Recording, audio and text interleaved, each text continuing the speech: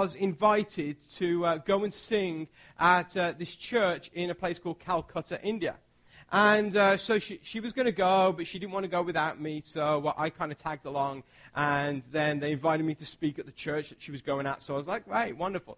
So we went to Calcutta, India, and it was a crazy journey there, and it was a crazy journey back, and it would probably take like 40 minutes to tell you the craziness of the journey. But while we were there, it was just like the most awesome experience I've ever had in my life. But it was also one of the most humbling experiences I've ever had in my life as well. You see, when we got to India, we thought we'd be staying in a hotel or something, and they didn't have a hotel for us. Instead, they had a whole house that was dedicated just for us. And so we went into this house, and there was a kitchen, there was a living room, there was a dining room, there was bathrooms, there was bedrooms, and it was wonderful. I mean, you're thinking going to India, you think you're going to be like in a shack or something. And but this was great. It was a wonderful place. And as we got there, as we got on the airport, we got off the plane on the airport, we got into this car, and we were introduced to our driver for the week. And they said, this guy is at your service. Wherever you want to go, whatever you want to do, he will take you. All you need to do is just call him, and he will be outside your apartment or outside the house in 5 minutes. And he was there, and for the whole week, we had our own chauffeur for the whole week. I mean, it was pretty awesome. Then, when we got to this house, we were introduced to a guy, and they said, this is your butler for the week. I'm like, butler? I'm like, I know from England, but that's just like crazy, a butler. And so they said, this is your butler for the week. Basically, if you need anything, if you need any supplies, if you need any food, if you need any toiletries, if you need anything, he can go to the store and get it for you. If you need anything cleaned up, if you need your bathroom cleaned or anything, he will do it for you. He is at your service. And I'm thinking, wow, this is pretty crazy. I'm like, wow. Then, the next morning we woke up, and we were introduced to the smallest guy you've ever seen in your life. He was like this big. His name was Lakshman. And we were introduced to Lakshman, and they said, he is your cook for the week. And they said, he will provide all your meals for this week. And anything that you want, if you want a snack, if you want a sandwich, he will make it for you. He'll make you breakfast every morning, and he'll do whatever you want. Just ask him to make anything. And like the one day we asked him to make pancakes, and it still tastes like curry and stuff. But anyway, I mean, that was beside the point. But Lakshman was just like the most awesome guy ever. And these guys were at our service all week long. And so I kind of started to ask some questions. I was like, so did they volunteer for the week? They were like, no. This is their job. They're servants. They serve us. They serve the church. They serve people in the church. And that is their job. The guy, he just drives people around every week, all day, every week. The other guy, he is the butler for any guests that they have in town every single week. And then that Lakshman, the cook, he was the guy, he cooked for the guests every single week. Anybody who came into town, they were their servants. And suddenly I started looking at this, and I started thinking, wow. Actually, I think we have a picture of our butler. I can't remember the butler's name, but we got a picture of the butler. Butler's on the left, and then Lakshman is on the right. And you would not believe that the butler is about the same height as Raquel. So you can tell how small that Lakshman was. I mean, it's amazing. Raquel was like a giant. And actually, we got a picture. We got this one picture, but I won't kind of show it because I don't think Raquel really likes the picture much. And but she's got a picture. We're in this elevator, and there's this one guy, and all he does all day, he pushes buttons in the elevator. He takes people up and down in an elevator. And Raquel stood next to him, and he came up to here on Raquel. I mean, these were like small people. They were like crazy. But these guys were just servants, and I just couldn't believe it. And it started making me think, and as I was in India, I started realizing that there is a huge difference between a servant and a volunteer. And for years, I'd volunteered in my local church. When I grew up in the church that I grew up in, I had volunteered. I had done the kids thing. I had helped out in kids' church. I had done the youth thing and led the youth and helped out with the youth. I had done the greeter thing and greeted people at the door. I'd been an usher. I'd handed out communion and the offering. And I'd helped out at VBS. And I'd even helped out at like local outreaches that we did and community outreaches. And I really thought growing up that I was a pretty awesome volunteer. I mean, I was always there. I was there at all the services. And I was a great volunteer. But when I went to India, for the first time, I realized there was a huge difference to what I had done as a volunteer to what these guys were doing as servants. And I started realizing that a volunteer works within their own free time. But a servant is one that is at the call of the master. I realized that a volunteer can choose to take a break whenever they want. They can take a few weeks off whenever they want. But a servant doesn't have that luxury. A servant works through even when they're tired. I realized that as a volunteer, I'd really done all these things basically to make myself feel happy and myself feel good. But a servant works to help please the master. I realized that volunteers, they come and they go, but servants stay. I realized that volunteers are committed. And as a volunteer growing up in my local church, I was a committed volunteer. But I realized that servants aren't just committed. Servants take ownership of what they are doing. And as I thought about these things, I realized that I had been a good volunteer. And I thought to myself that a church can't run without volunteers. And we have wonderful volunteers here at Generation Church. We have people who go over and beyond what needs to be done. And a church can't function without volunteers. And I thought to myself, well, I've been a good Christian because I've helped the church run because I've been a good volunteer. But then I started looking at these guys in India. And there's something that was the disconnect with my life. And so I started studying the Bible. And I started studying the Bible because I was looking for affirmation of my good works as a volunteer. And guess what I found? I found that there were no volunteers in the Bible. There were no volunteers in the Bible. The only thing I could find were people called servants and people called masters. And then I realized that the greatest master of all said something that just totally rocked my world. And this is what he said in Mark chapter 10 and verse 45. And when I mean the greatest master of all, I mean Jesus Christ. And this is what he said. For even the Son of Man, or even Jesus Christ, came not to be served, but to serve others. He came not to be served, but to serve others. And then, on top of that, not just being a servant to others, but then he also came to give his life as a ransom for many. You know, when I started reading this and started understanding this, it kind of rocked my world.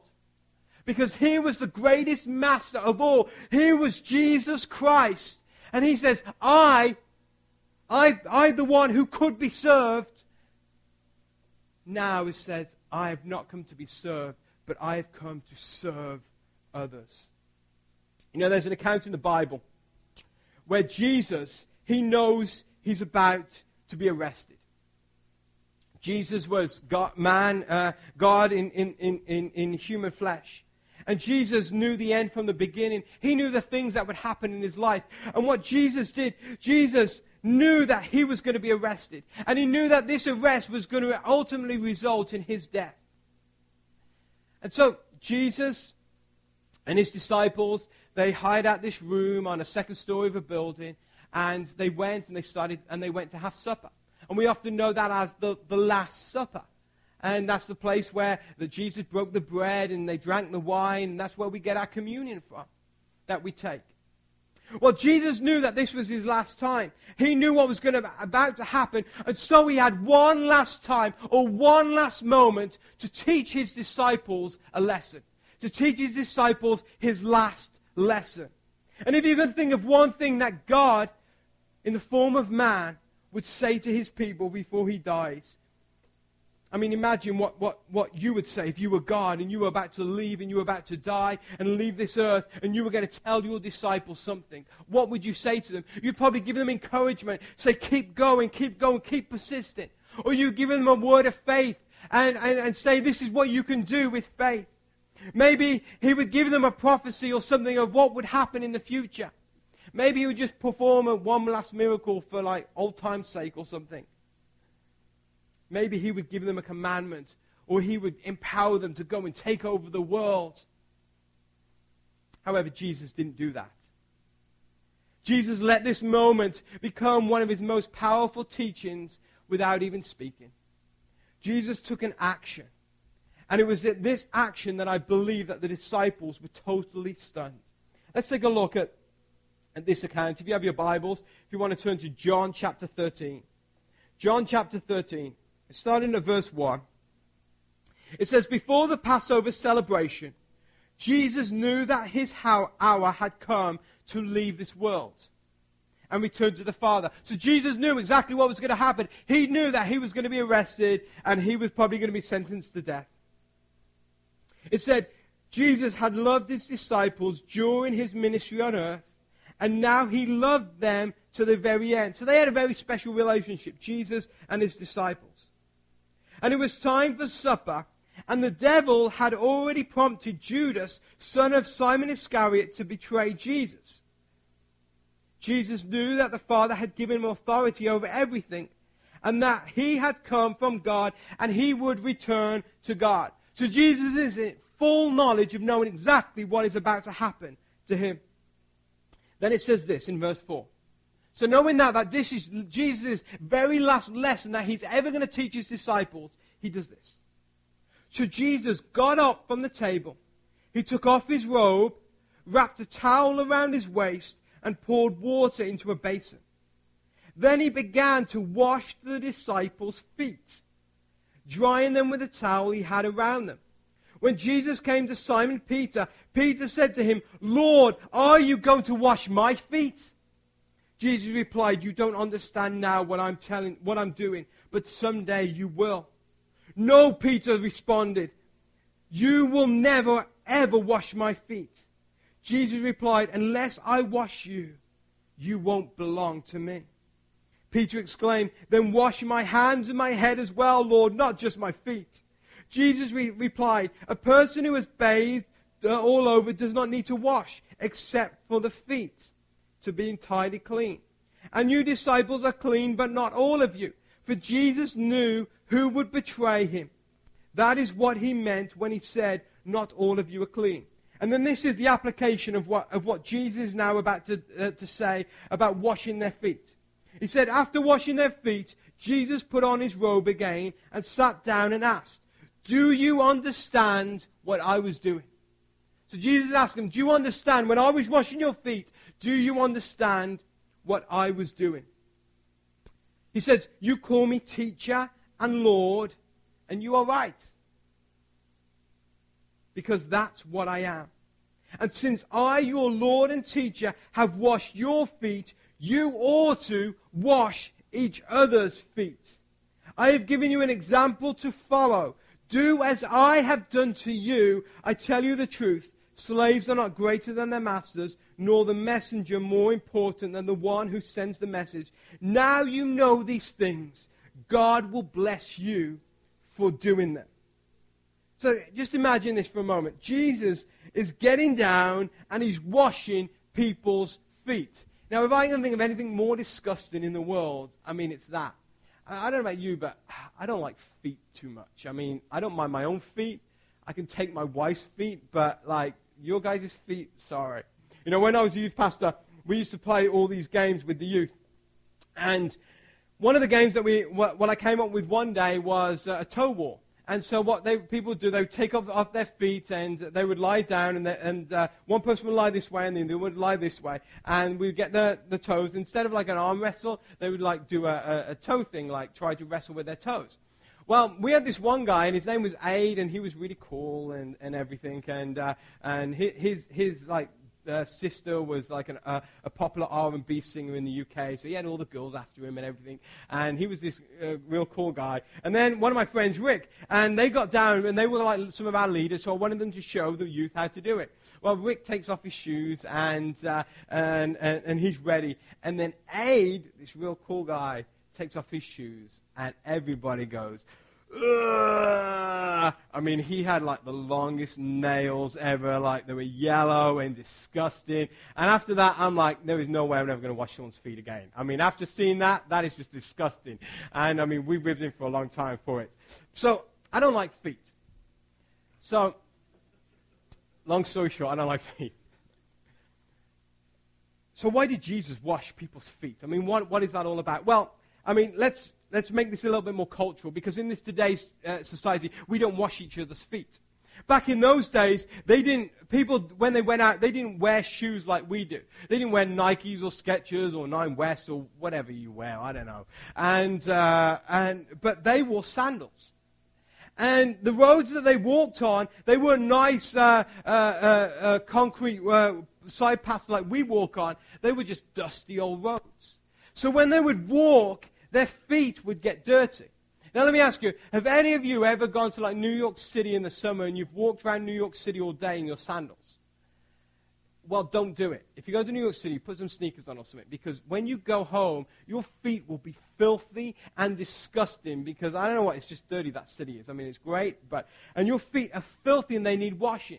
And this is just how the disciples were. When they walked anywhere, they would have these dirty feet. And so what would happen as an act of honor, an act of respect and cleanliness to the homeowner, if you walked into someone else's home, you would wash your feet before you walked into their home, so that you wouldn't trample dirt into their feet. There isn't anything special about this. It was just something that they did every day. It's like you and me, if we go into each other's homes, sometimes you may ask, shall I take my shoes off? So you don't trample dirt on someone's nice white carpets, right? This is exactly the same. So people would wash their feet before they would walk into a house. But if a guest of honor came, or somebody who was important came into your home, you would not let them wash their own feet. You would bring your servants out, people who were lower than you, and you would ask them, or you would get them to come and wash their feet for them. And so if you washed someone else's feet, you were a servant. In fact, you were probably some of the lowest people in that society. And now just imagine Jesus,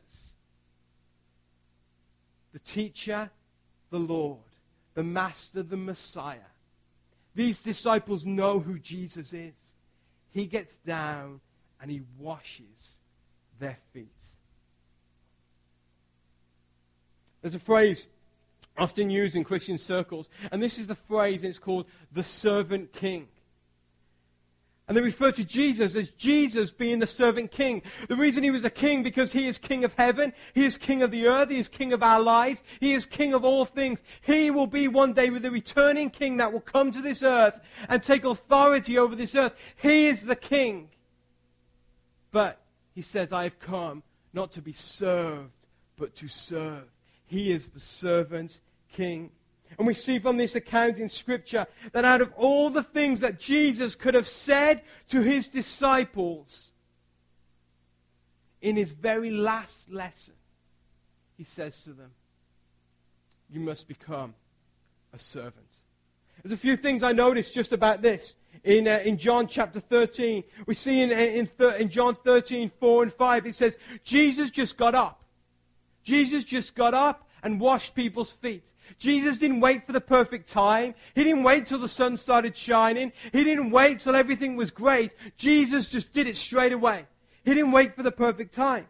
We also see in the same verses, in verses 4 and 5, it says there that Jesus took off his robe and then he wrapped a towel around his waist.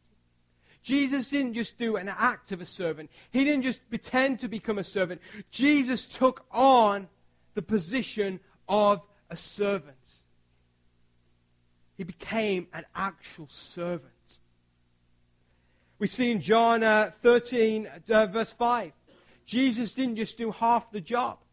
Jesus did the full job. Notice the Bible says in John 13, verse 5, it says, Jesus washed the disciples' feet, and then he dried their feet as well.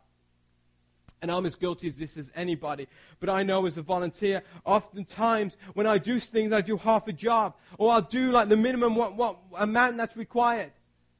But Jesus didn't. Jesus did the full job.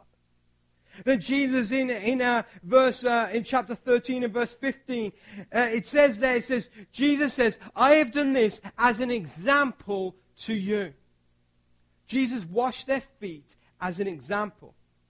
An example is something that illustrates a point.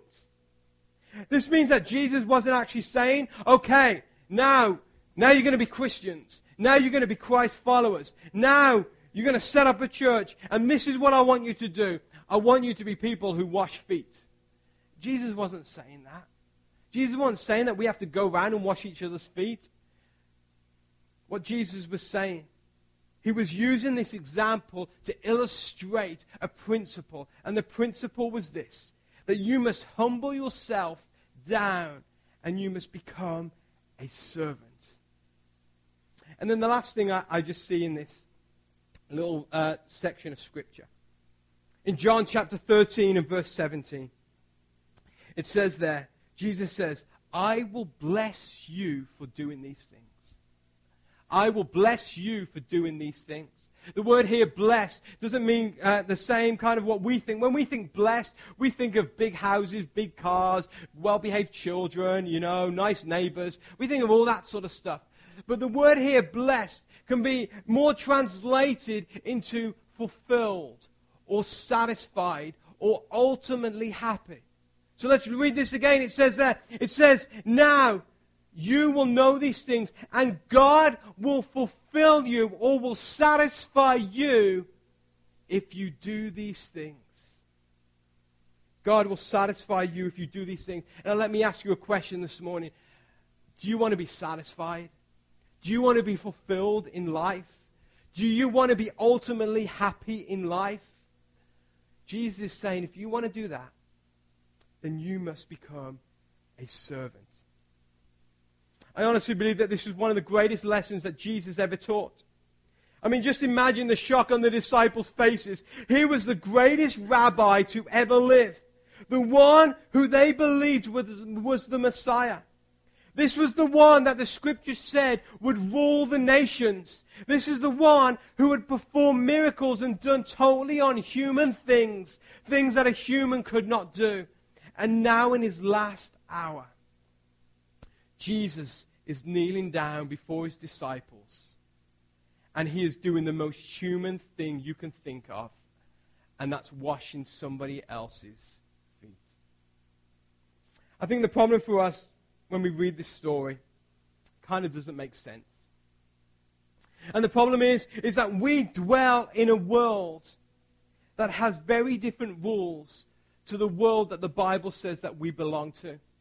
The Bible says that we are in this world, meaning earth, we are in this world, but we are not of this world. We don't belong to this world. In fact, the Bible tells us that we belong to a different world, and that world is called the kingdom of heaven. And in fact, Jesus says that heaven is our home.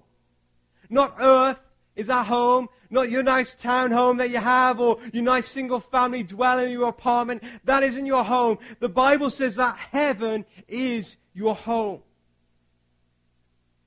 And so if that's the case, the Bible tells us that we are on a journey in this world. In fact, there's some translations that says that we are something called sojourners. And a sojourner is someone who is just passing through. And for each and every one of us this morning, each and every one of us, we are sojourners in this world. We are just passing through this world to the world where we belong, and that is the kingdom of heaven. You see, so often Jesus' principles can seem upside down.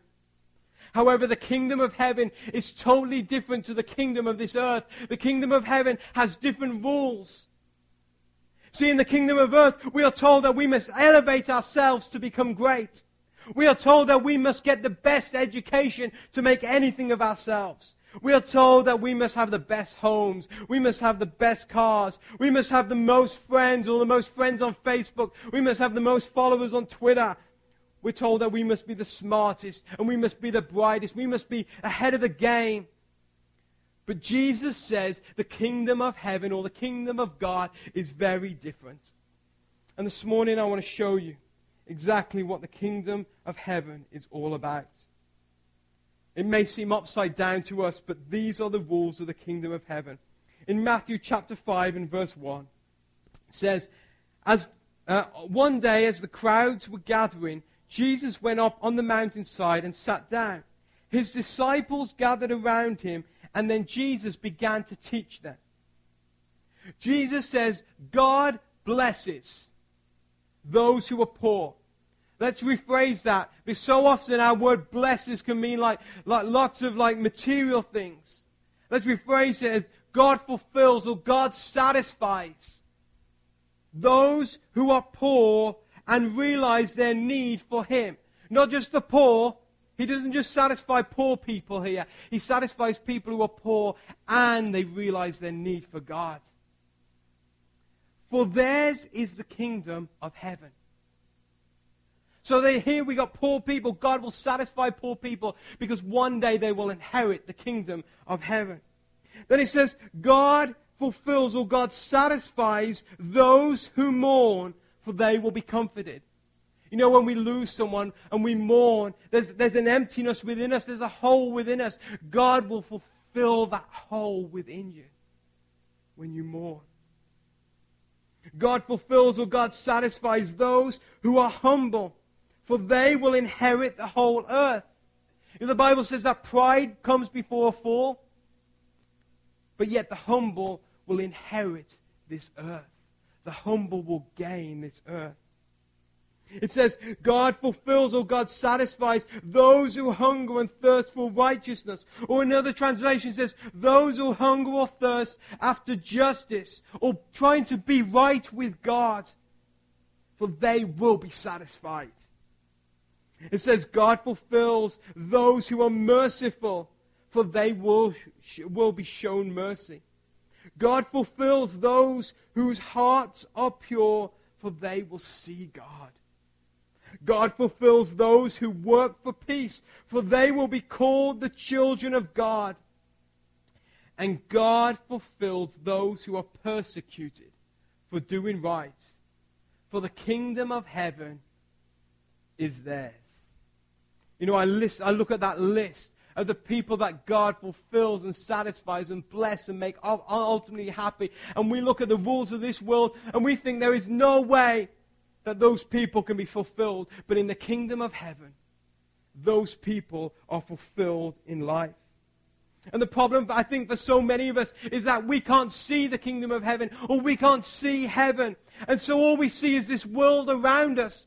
And so we start to live by the rules of this world. But the problem is, if we live by the rules of this world, then the end is death. The end is brokenness. The end is that we'll just burn ourselves out trying. But if we follow the rules of heaven, the end results in life, in vitality, in strength, in joy, in hope, and in peace.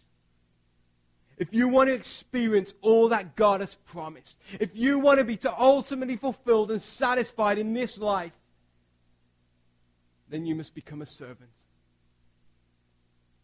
For each of you, that may mean different things. I'm not just talking about a volunteer here. I learned this lesson a few years ago.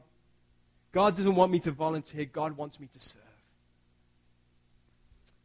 And that means to serve Him and serve others. For some of you, it might mean serving the poor. And we have people in our congregation who serve the poor. We have people who go feed the homeless. And it's great. That is wonderful. For others, it may be going and serving in the kids area and helping the kids out. And we have wonderful servants over there in the kids area. For others, it may be serving God with your gifts and your talents, the things that God has given you, serving others. Others, it may mean just serving God with your time. and taking your time and being a servant unto God. You know, this year at Generation Church, I'm declaring that this year is going to be a year of service, where we are going to serve our community and we're going to serve each other, and we're ultimately going to serve God like never before. As a church, we don't need to just volunteer, but we need to become servants of the King as he became a servant for us. This means that we have to go all in and give all we have to the one who loves us and the one who died for us, and his name is Jesus Christ. To help you do that this year, we're going to do some practical things, and we're going to do a lot of different outreaches and different things that, you know, may take a couple of hours a month or something. But we're going to ask you to serve the King. And there's a chart I'm going to put up, and we're going to split up this year into 4 different quarters with all our outreach and our service efforts. And you can see up there in January, from January to March in quarter 1, we're going to do something called Pay It Forward. And what we mean by Pay It Forward is what God has given to you, you pay it forward to other people. Maybe God's given you finances. Help pay it forward with others. Maybe God's given you time. Give that time forward. Pay it forward. God has given you gifts and talents and different things. Pay that forward to somebody else. From April to June, we're going to be serving others first. Serving others first. And so, through that time, the service efforts and the things that we're going to be doing as a church, we're going to be looking at others first. We're not going to be looking internally at ourselves first, but for that time, we're going to look at others first. And we're going to be involved in things like Serve Fest, which is a thing where all the churches get together and help out. And then from July to September, we're going to be doing something called Helping People Not Like Us. Helping people not like us. It's real easy to serve people like us. It's really easy to serve our friends and our families. But what happens when you serve that homeless person? What happens when you serve that drug addict? Or that person who is failing at school? Or that person who is not popular? Or that person who nobody else wants to associate themselves with? People not like you. And then in quarter 4, from October to December, the things that we're going to be doing is we're going to be spreading the joy. We kind of did a little bit of that this last December, and I got really satisfied from it. I mean, it felt really good to give onto these kids that we did and the families that we did, but we're going to be spreading the joy. And I'm going to ask you this year, as we move forward, I believe God has got great things for us, and God has got great things for you, each of every one of us individually. And I believe that those great things are just around the corner. It's almost like we've got to go through the door, and there they are. But it takes an attitude of serving to do it. And I'm going to ask, will you be willing to be a servant for the King? A servant for God? Will you be willing to wash feet for Him? Wash dirty, dusty feet for Him. Christ said here in John chapter 13, He says, as I have done, so you do also. And when you do this, He has promised that He will bless you, He will satisfy you, He will fulfill you, He will make you ultimately happy for all the things that you do. My question to you today, will you serve